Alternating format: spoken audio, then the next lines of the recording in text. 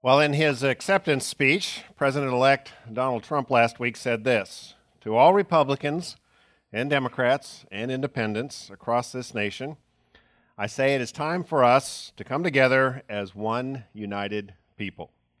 You know, it's always promising when politicians who have just spent the better part of a year attacking one another talk like this.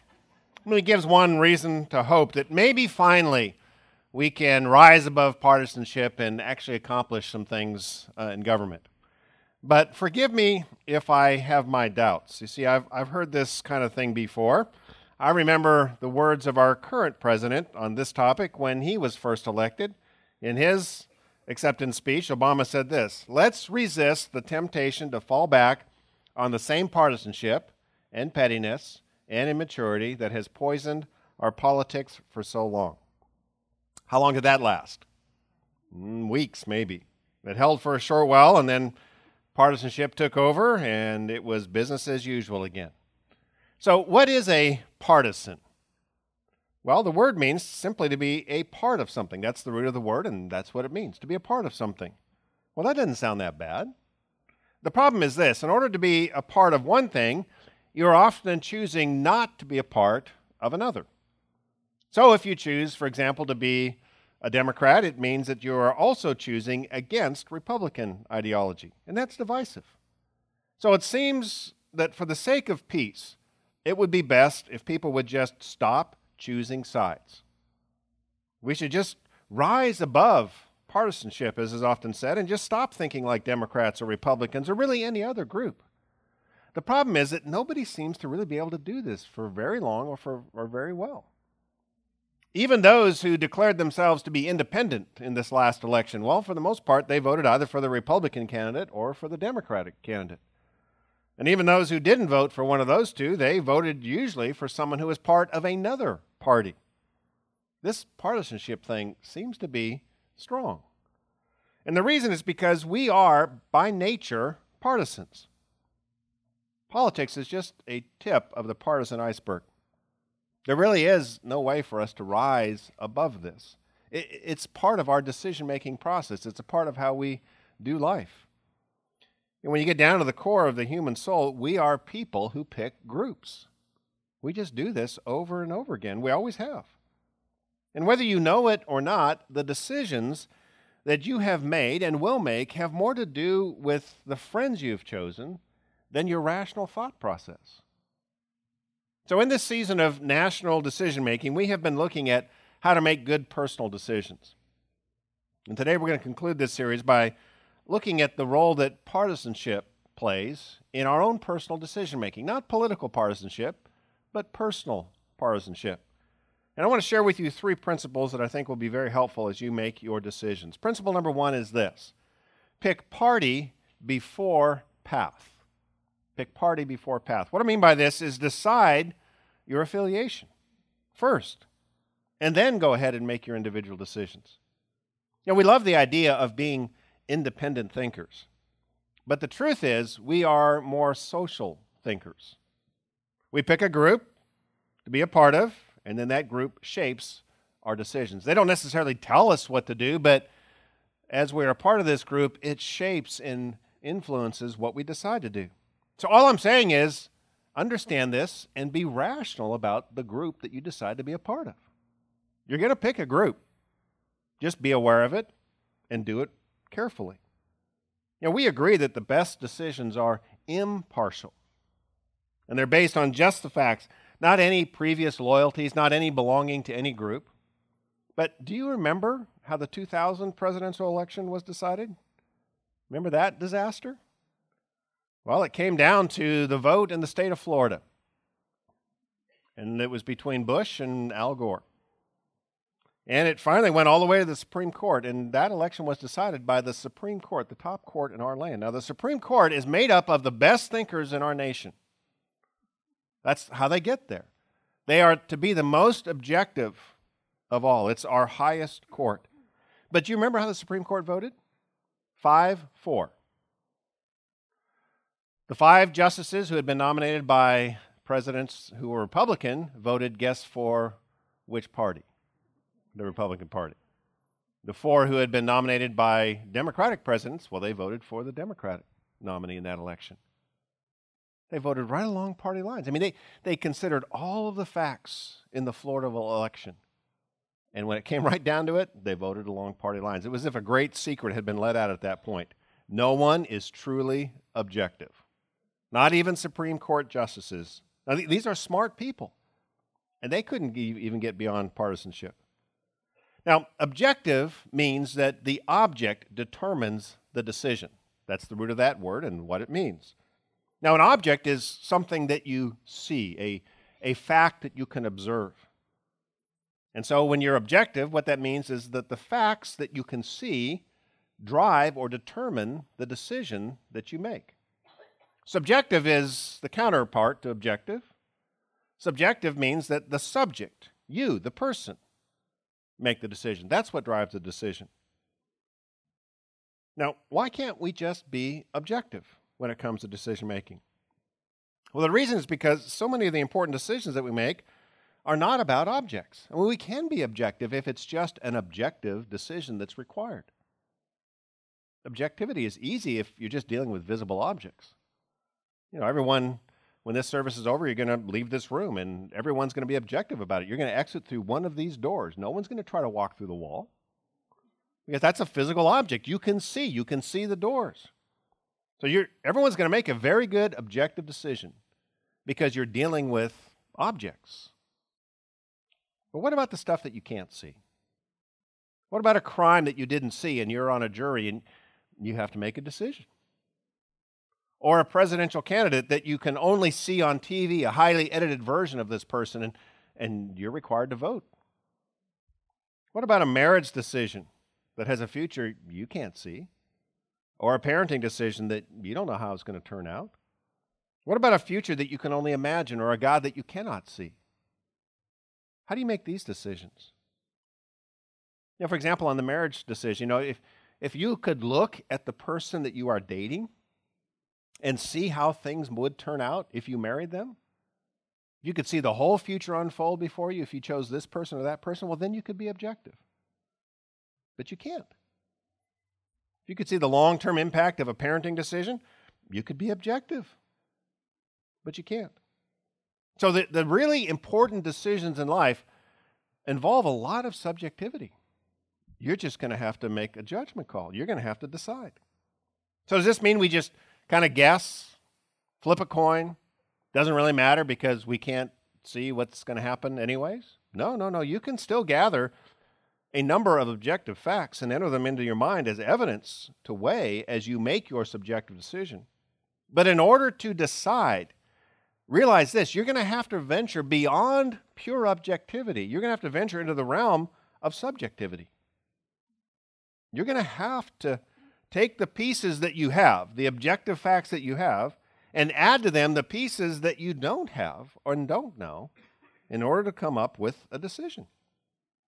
You're going to have to fill in the blanks with your own best judgment, and that is subjective. 1 Corinthians 13, 9 through 13 identifies how it is that we reason. It's a very good description of our thought process. This is what it says. For we know in part, and we prophesy in part. We only know a part, and we can only see a part of the future unfold. But when the perfection comes, it's speaking of Jesus' return, when Jesus comes, the imperfect disappears. When I was a child, I talked like a child. I thought like a child. I reasoned like a child. When I became a man, I put childish ways behind me. Now we see but a poor reflection as in a mirror, but then we shall see face to face. Now I know in part, then I shall know fully, even as I am fully known. And now these three remain, faith, hope, and love. And the greatest of these is love. So what is this saying? Partisans are those who only know in part. That's the root of the word. We only know a part. That's us. We can only see a few of the pieces of reality. We can't see everything. So when we take on the role of a prophet and try to figure out what decision that we need to make now that will turn out best for us, we're far from perfect. we're not very good as prophets. We do our best. We make the decision that we think is going to work out best in the future, and sometimes we get it right, and sometimes, boy, we really get it wrong. Because, well, we're far from perfect. We are imperfect because we only see in part. We just know a part. Our reasoning really is like that of a child. 2-year-olds are almost completely subjective. The facts really don't matter. They want what they want. Now, as adults, as it says here, we grow up and we put childish thought processes behind us. So compared to a 2-year-old, as an adult, your decision-making process should be a whole lot better. Now, sadly, some aren't, but, generally people grow and they think a little better than 2-year-olds. And the reason is because they're able to access more pieces of data, and therefore they have a clearer, objective view of the whole picture. They still don't know everything, but they know more than a 2-year-old does. But when it comes again to the really important decisions, we are still kind of like children.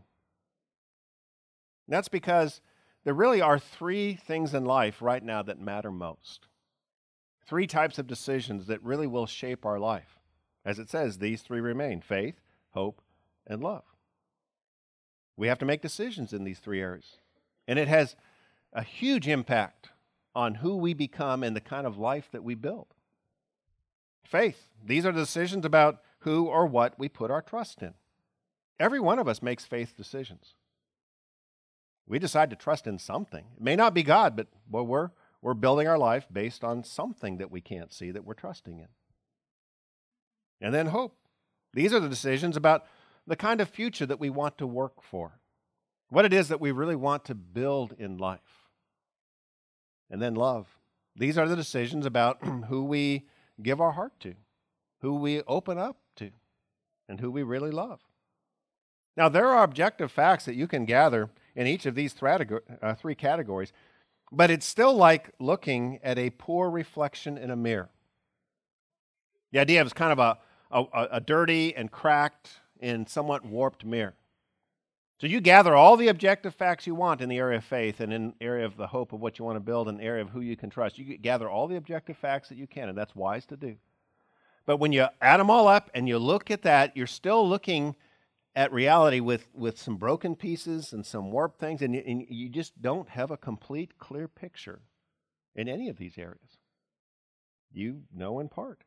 Now, when we leave this life and stand before God face to face, well, then we're going to see how all the pieces fit together. Then we'll be, oh, okay, I see it all now. But not now. Now we know in part. We just know a part.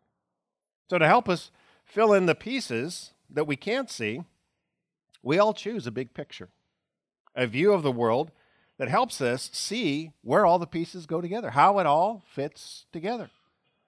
It's kind of like what we do whenever we build a puzzle.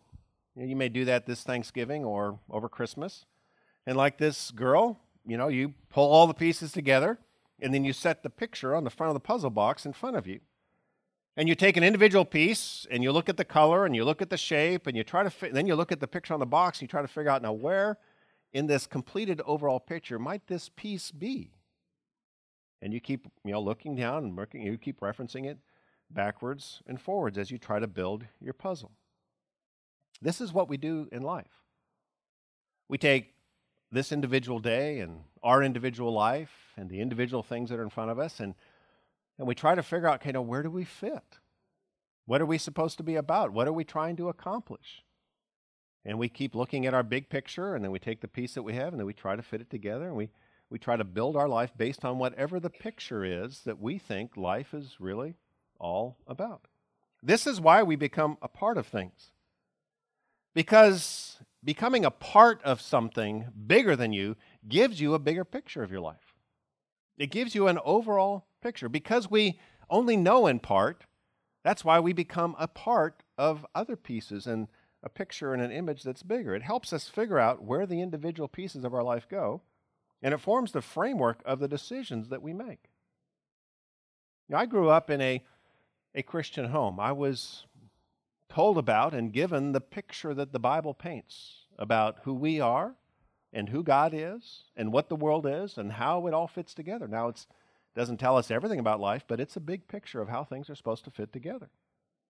But then when I was in college, I decided that I needed to look at the facts that supported all of the God pictures. You see, because I kind of accepted this picture as a child, but as I got older, I put childish ways behind me, and I became more and more rational in my decision-making process. And I wanted to know, well, am I building my life on this picture just because that's what my parents told me, or is this what I'm convinced of?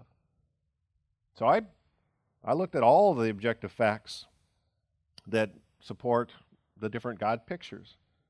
And I became convinced that the Christian faith, what the Bible says, fits best with the real objective pieces of data in this world. You see, if you look at all the big God pictures, what you'll find over and over again is that there are pieces in this world that some of them they just don't have answers for. I mean, if you're building a puzzle this Thanksgiving and you've got 4 or 5 bright orange pieces, and you look at the picture on the puzzle box and there's not a single piece of orange on the box, you know you've got the wrong picture, right? Because there's nothing in this picture that fits with these pieces. And that's what I ran into as I kept looking at the different God ideas, is other than the Bible, there was nothing else that had answers for every piece that I experienced, that I knew, that I could discover. And so I decided to recommit myself to the Christian view of things, to the Christian faith. I decided that fit best with all the objective pieces of data in this world. Now, whenever I face a decision, I still examine all of the objective facts that I need to know about this decision. I try to be as objective and rational as possible. But I also now have a clear image of who I am and what God wants of me. So that really helped me choose who it was I was going to marry and make some career decisions and other kinds of decisions, because I still need to gather pieces, but I had a picture that I was building from, and I knew where the pieces went together. So the question I have for you this morning is, what's the picture on the front of your puzzle box? The big picture. What's the image that you're trying to build your life around? Does it fit with reality? Does it answer the bigger questions? And is it big enough? Oftentimes, people settle for just small little pictures, little pieces. You know, for example, being a part of the Democratic Party or Republican Party, well, that gives you some bigger answers. It maybe tell you some things about how to view the world economically or the role of government, but it's not going to help you with marriage. It's not going to help you raise kids. It's not going to help you, make a lot of big decisions in life. It's just not big enough. So are you living for a picture that's big enough to fit all of the pieces of your life into? So first, pick your party before you start making choices, before you start walking down a path. The second principle is this: pick people before place. Pick people before place. Here's what I mean. When we decide which big picture will be on the puzzle box of our life, it's never just an intellectual decision. It's also a social decision. But we gravitate to people who are using the same picture that we are to make decisions and build a life. Now, we should be kind and polite to everyone, even people who are building very differently than we are. But the people that we let into our hearts tend to be those who see the world the way we do. Why? Well, it's because, as it says in the verse that we just read, we're like little children who know very little. And we feel this insecurity, even if we've got all kinds of bluster in front of us. And how is it that children grow up in this world? Do we just send them out into the world all by themselves to pull the pieces together? No, that'd be tragic. They are part of families. And it's in those families that they learn how to perceive more of life than they know. So if, like me, you've chosen the Christian picture, the picture of the Bible, and you're using it to make your decisions, to build your life piece by piece, what you need now is you need to choose a Christian family, a church. This is why church is such a major theme throughout the New Testament. Because we need to be a part of a group that's using that picture as we begin to build our lives. So in Hebrews 13:7, it says this, speaking of a church, it says, remember your leaders who spoke the word of God to you. Consider the outcome of their way of life and imitate their faith. So there's two parts in this. One is the leaders of this church are speaking God's word, and the second is they're living a kind of life that people say, I want a life like that. So let me ask you, which one, or how long does it take to do the first one? To listen to a leader in a church speak the word of God to you? Well, you're all doing it right now, so check that one off. Done. Okay? You're doing it. Doesn't take long at all. 35, 40 minutes, we'll be done. You listen to a leader in a church speak the word of God to you. But the second one, how long would that take? Well, I don't know, but it'd take longer, right? It takes longer to know enough about someone to say, you know what? I would like a marriage like that. I know it's not perfect, but I would like I can see the outcome of that marriage, and I want to imitate that. Or I want to raise kids like they've raised kids, or I want to have a joy like they've got joy. I want to treat people the way they treat people. Well, that takes time, and you have to get closer to people to really see that. You see, the amount of objective evidence supporting the Christian worldview is abundant. There's lots of it. But seeing the picture in the Bible is usually not enough to get us to make the decisions to actually build our life according to that picture. It's usually not until we see the outcome in a real person's life that we know and trust, that we are convinced enough to actually build our life according to the picture in the Bible. That's just the way we are. I mean, most people aren't going to listen to anything I say and say, you know what, I'm going to change my entire life right now. That's just not the way we are. Partly that's to protect us from being just naive and gullible. We really know that I want to see if this works. Okay, it sounds good, sounds interesting, but does it really work? And it's not until we see it in a person's life over years that we become convinced, you know what? That idea not only sounds good, it looks like it actually works.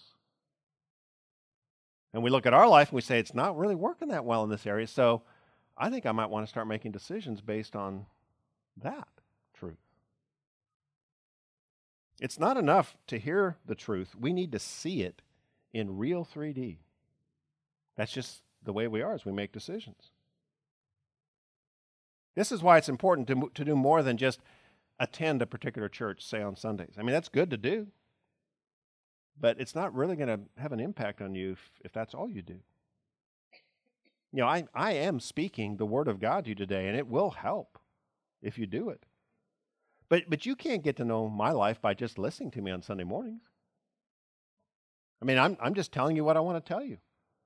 Maybe I'm lying about my life. Maybe I'm hiding all kinds, and I'm not, but you don't know that. You have to know me enough over time to know whether or not I'm really doing this. And you need to see that in someone before you're convinced to actually do it yourself. So it's as you get involved in this church, as you get involved in, say, our weekly growth groups, it's as you serve on one of our teams on Sundays or other times during the week, it's as you go on our men's and women's retreats, it's as you take advantage of the training opportunities that we have throughout the year. It's as you do these kinds of things, you actually get involved in the life of the church. It's in that context that you really get to know people who are doing this. And you can observe their way of life. And you can ask questions of them to help you do what it is that they are doing. Now, no one does this perfectly, but until you can see this in real three-dimensional life, it's not going to be convincing enough. Active church life is the place where the two-dimensional picture of the Bible becomes three-dimensional. Two-dimensional black and white words have power, but nothing like three-dimensional lives do. Now, if we could see all of the facts, then we wouldn't need to be a part of groups, but we can't. So we need to be a part of a group. Choose wisely. Look at the outcome of their life. You know, if you're a parent, You want someone that's maybe a little ahead of you so that you can get some input from them. Look at the outcome of their way of life. Now, the reason I say in this point, people before place, is because when it comes to church, we often tend to reverse this order. We think more of place, and oh yeah, there's people there too. I mean, this is a place. This is an address. You can see us on Google Earth. We are here. But the real power of church is not the place. The place is needed, it's important, but it's the people that you link your life together with. So let's say, for example, you've spent, maybe 10 years as a part of a church, this church or some other church. And you've done more than just attend occasionally on Sunday mornings. You've actually gotten involved in the life of the church. You haven't done everything, but you've done enough so that you really can get to know some people, and you've built some relationships of trust. And there's some people whose lives, you are attractive to you because you've considered the outcome, and you're learning, and you're growing. What that means is that for you, the Bible is more three-dimensional than it is two-dimensional. It's more real. But then you decide to move away. That's fine. People do that.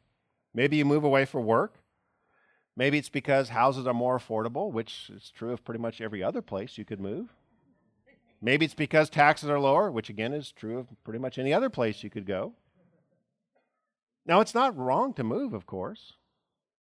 But often in the process of moving, church tends to be thought of more in terms of place than people. And if you're going to move, you have to realize this is a huge shift. You're going to have to build a whole set of different relationships. And that's just going to take time. Sometimes people think of the church more like a grocery store when they make a move. When you make a move to another community, you don't ever go to that community and say, hey, one of the key things I want to make sure, are there grocery stores here? I mean, you just know there are. There's people there. They're alive. There's grocery stores. And you make the same assumption about churches. In America, you're probably not off. Are there any churches in this city? Yeah, there are. And so your thought is, well, I'll get my job lined up and I'll get, the house figured out. And then I'll probably shop for groceries at a nearby store, and I'll start looking for a church that I like. And once I find one that I like, then I'll start shopping there. But church is not heaven's grocery store simply dispensing God's words. Church is really more like a living community displaying it in real life. And it just takes time to get to know people well enough to consider the outcome of their life and trust them. You know how long it takes for people just to trust someone enough to be honest about their life? Well, depending on the person, but for most people, it's years before they're ever going to be honest enough to say, hey, I'm really struggling in this area. I mean, that takes a lot of trust. You don't just walk into a new group and say, hey, blah, here's who I am. Here's what I'm struggling with. I mean, people would just say, okay, you're weird. I mean, you just take time. You're wise to do so. What I'm saying is you can change grocery stores and it will have absolutely no effect on your physical nutrition. But a church change, it's much more complicated than that. Again, it's not wrong to move. It's not wrong to change churches. But what I'm saying is that if you've been a part of a church and you've really linked lives together with people, and you move, you change churches, I can promise you your spiritual nutrition will go down for a period of time.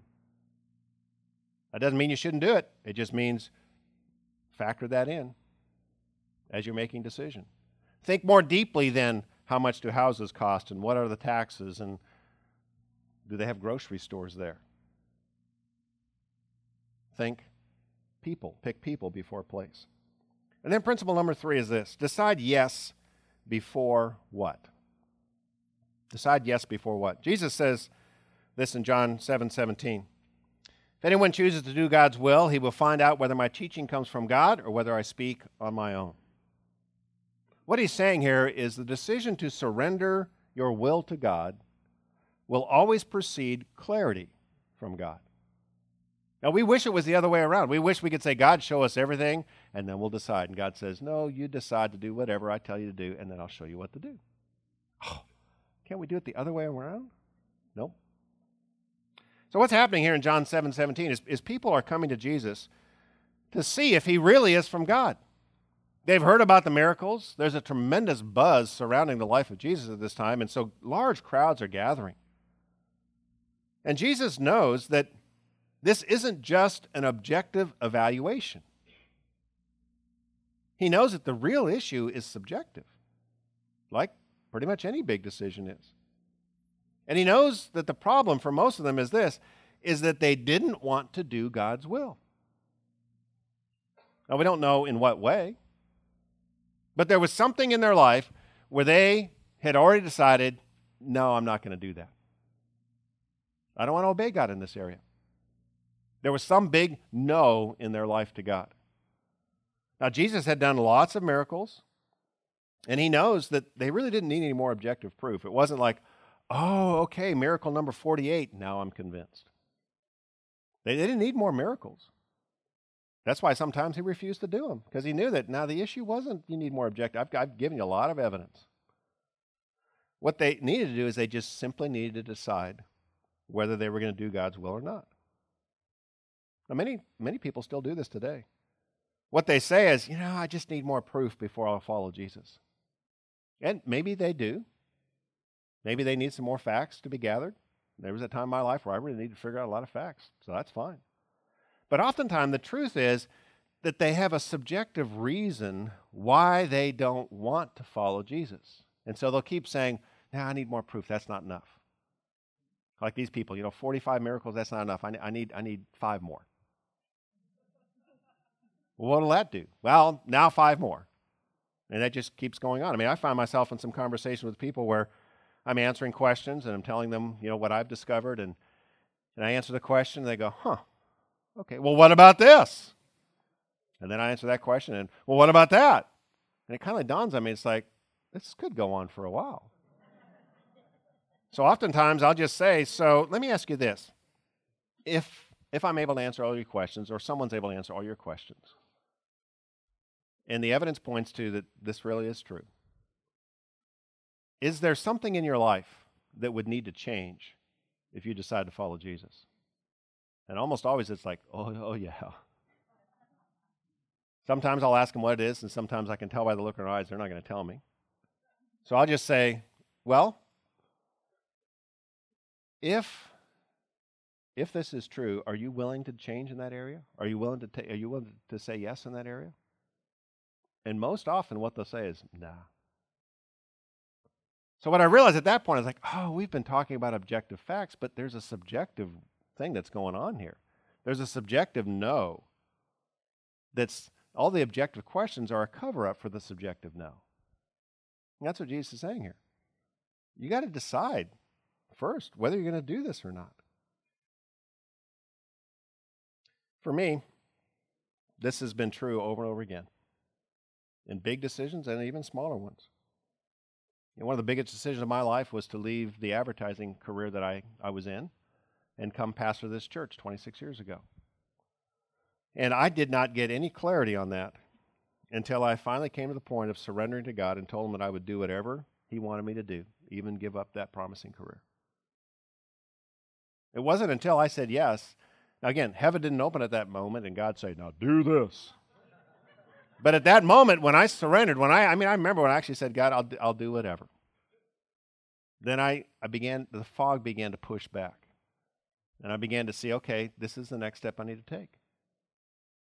And in a period of about 5 months, we moved here with our 2 little kids. If you were here when we bought this land and built these buildings, clarity about doing this it just wasn't clear what to do for the better part of a year. And I still remember the meeting. I think there was about 23 or 24 of us in a room. We were trying to figure out on this particular property. And there was just a decision that, even before that, we had a meeting where we decided, we don't know what to do next, but we're willing to do whatever. We're willing to give whatever God wants us to give. We're willing to put up whatever time it takes to do this. We're willing to go through whatever hassle it takes. We just want to do whatever God wants to do. And it wasn't until we surrendered that the next steps began to open up. So if you're confused about a particular decision and you keep saying, God, show me what to do, and it's just nothing but fog, it could be, I don't know, but it could be that you have an area of your life that you are unwilling to surrender to God in. There's some part of your life where you're just saying no. Now, you're not telling anyone, but God knows. Probably the person you're married to knows. But you just got a no in your life. Well, Jesus says, I'm not going to help you. I'm not going to give you any more objective pieces until you subjectively say yes first. Then you'll see. Not everything, but you'll see the next piece. We are subjective first, then we are objective. There's no getting around the fact that we can only see in part. That's why we're subjective. We can see enough to pick the worldview that best fits with what is. So pick your party affiliation well. Pick a God view that's big enough and that the pieces of reality fit into. And then pick a church that you can grow in. Choose people before place. Get involved beyond just Sunday morning so that you can actually begin to observe the outcomes to a person's life. You know how long that takes time, like I said. That means you need to see them make a decision and then see how it works out. And then decide to say yes before you decide what the next step should be. Surrender. Say, God, I'll do whatever in this area. And for me, usually it comes down to, I'll even do that. Because often for me, there's something that's like, I'll do this and this, but I'll never do that. Don't ask me to do that. It's not until I say, okay, I'll even do that. Whatever it is, I surrender. Then things get clear. Now, Jesus gave us a tangible way to really declare all three of these principles. And we're going to enact what he told us to do by sharing communion together. On the eve of his crucifixion, he shared a meal with his disciples. And at the beginning of that meal, he broke bread, and he said, "This bread is a symbol of my body, which is about to be broken into pieces, chunks of it, broken off of me for you because of your sin. My body for you." And then at the end of the meal, he lifted a glass of wine and he said, this was a symbol of his blood that was about to be spilled in exchange for our lives. And then he told us, his disciples, and then all who would follow him, he told us to do this together in remembrance of him. And then he also said that every time you do this, you will be declaring my death until I return. What that means is every time we do this, we are declaring our commitment to follow Jesus until he returns, until, as that verse says, we see him face to face and all of the pieces are clear. But this side, with our big pile of puzzle pieces, we declare that we are putting the pieces of our life together based on that picture, the picture in the Bible. So this is the declaration that you're a follower of Christ, that you have in fact picked your party affiliation. You're a Christian. You're a Christ follower. This is a declaration of that. So if you've yet to decide on that, that's completely fine. We're so glad you're here, trying to figure out whether this is something that you want to be a part of. But I would ask you just, when we pass the bread and the juice, it's all going to come in one package, but I'd ask you just to let it pass. We're not going to single it out or do anything, but this is just for those of us who have decided already to follow Jesus. So if you're not in that group, that's fine. Just let it pass. Now, we also do this as a church, not as individuals in our homes,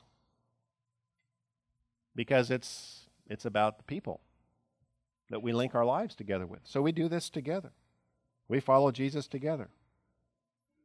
And then we do this also as a way of saying yes again to Jesus. If you're a follower of Jesus, there was a point in time where you said yes. But what you've discovered is over and over and over again, you need to say yes again. Yes, in this area. Yes, in that area. So whenever you partake of communion as a follower of Christ, what you're saying is you're surrendering again. You're saying, Jesus, I'll do whatever you need me to do. And that's the statement that you're making when you partake today. So I want to invite the ushers to come forward at this time and begin to distribute the bread and the juice. As I said, it's all in one package. So just go ahead and hold on to this until I lead us together. And what we're going to do is we're going to take a moment of silence to examine our hearts and do some business with God before we remember the death and the sacrifice of Christ on our behalf and our commitment to follow him. So use this time. It'll just be a minute or two. If there's some sin that you need to confess, go ahead and confess that sin. Do that silently.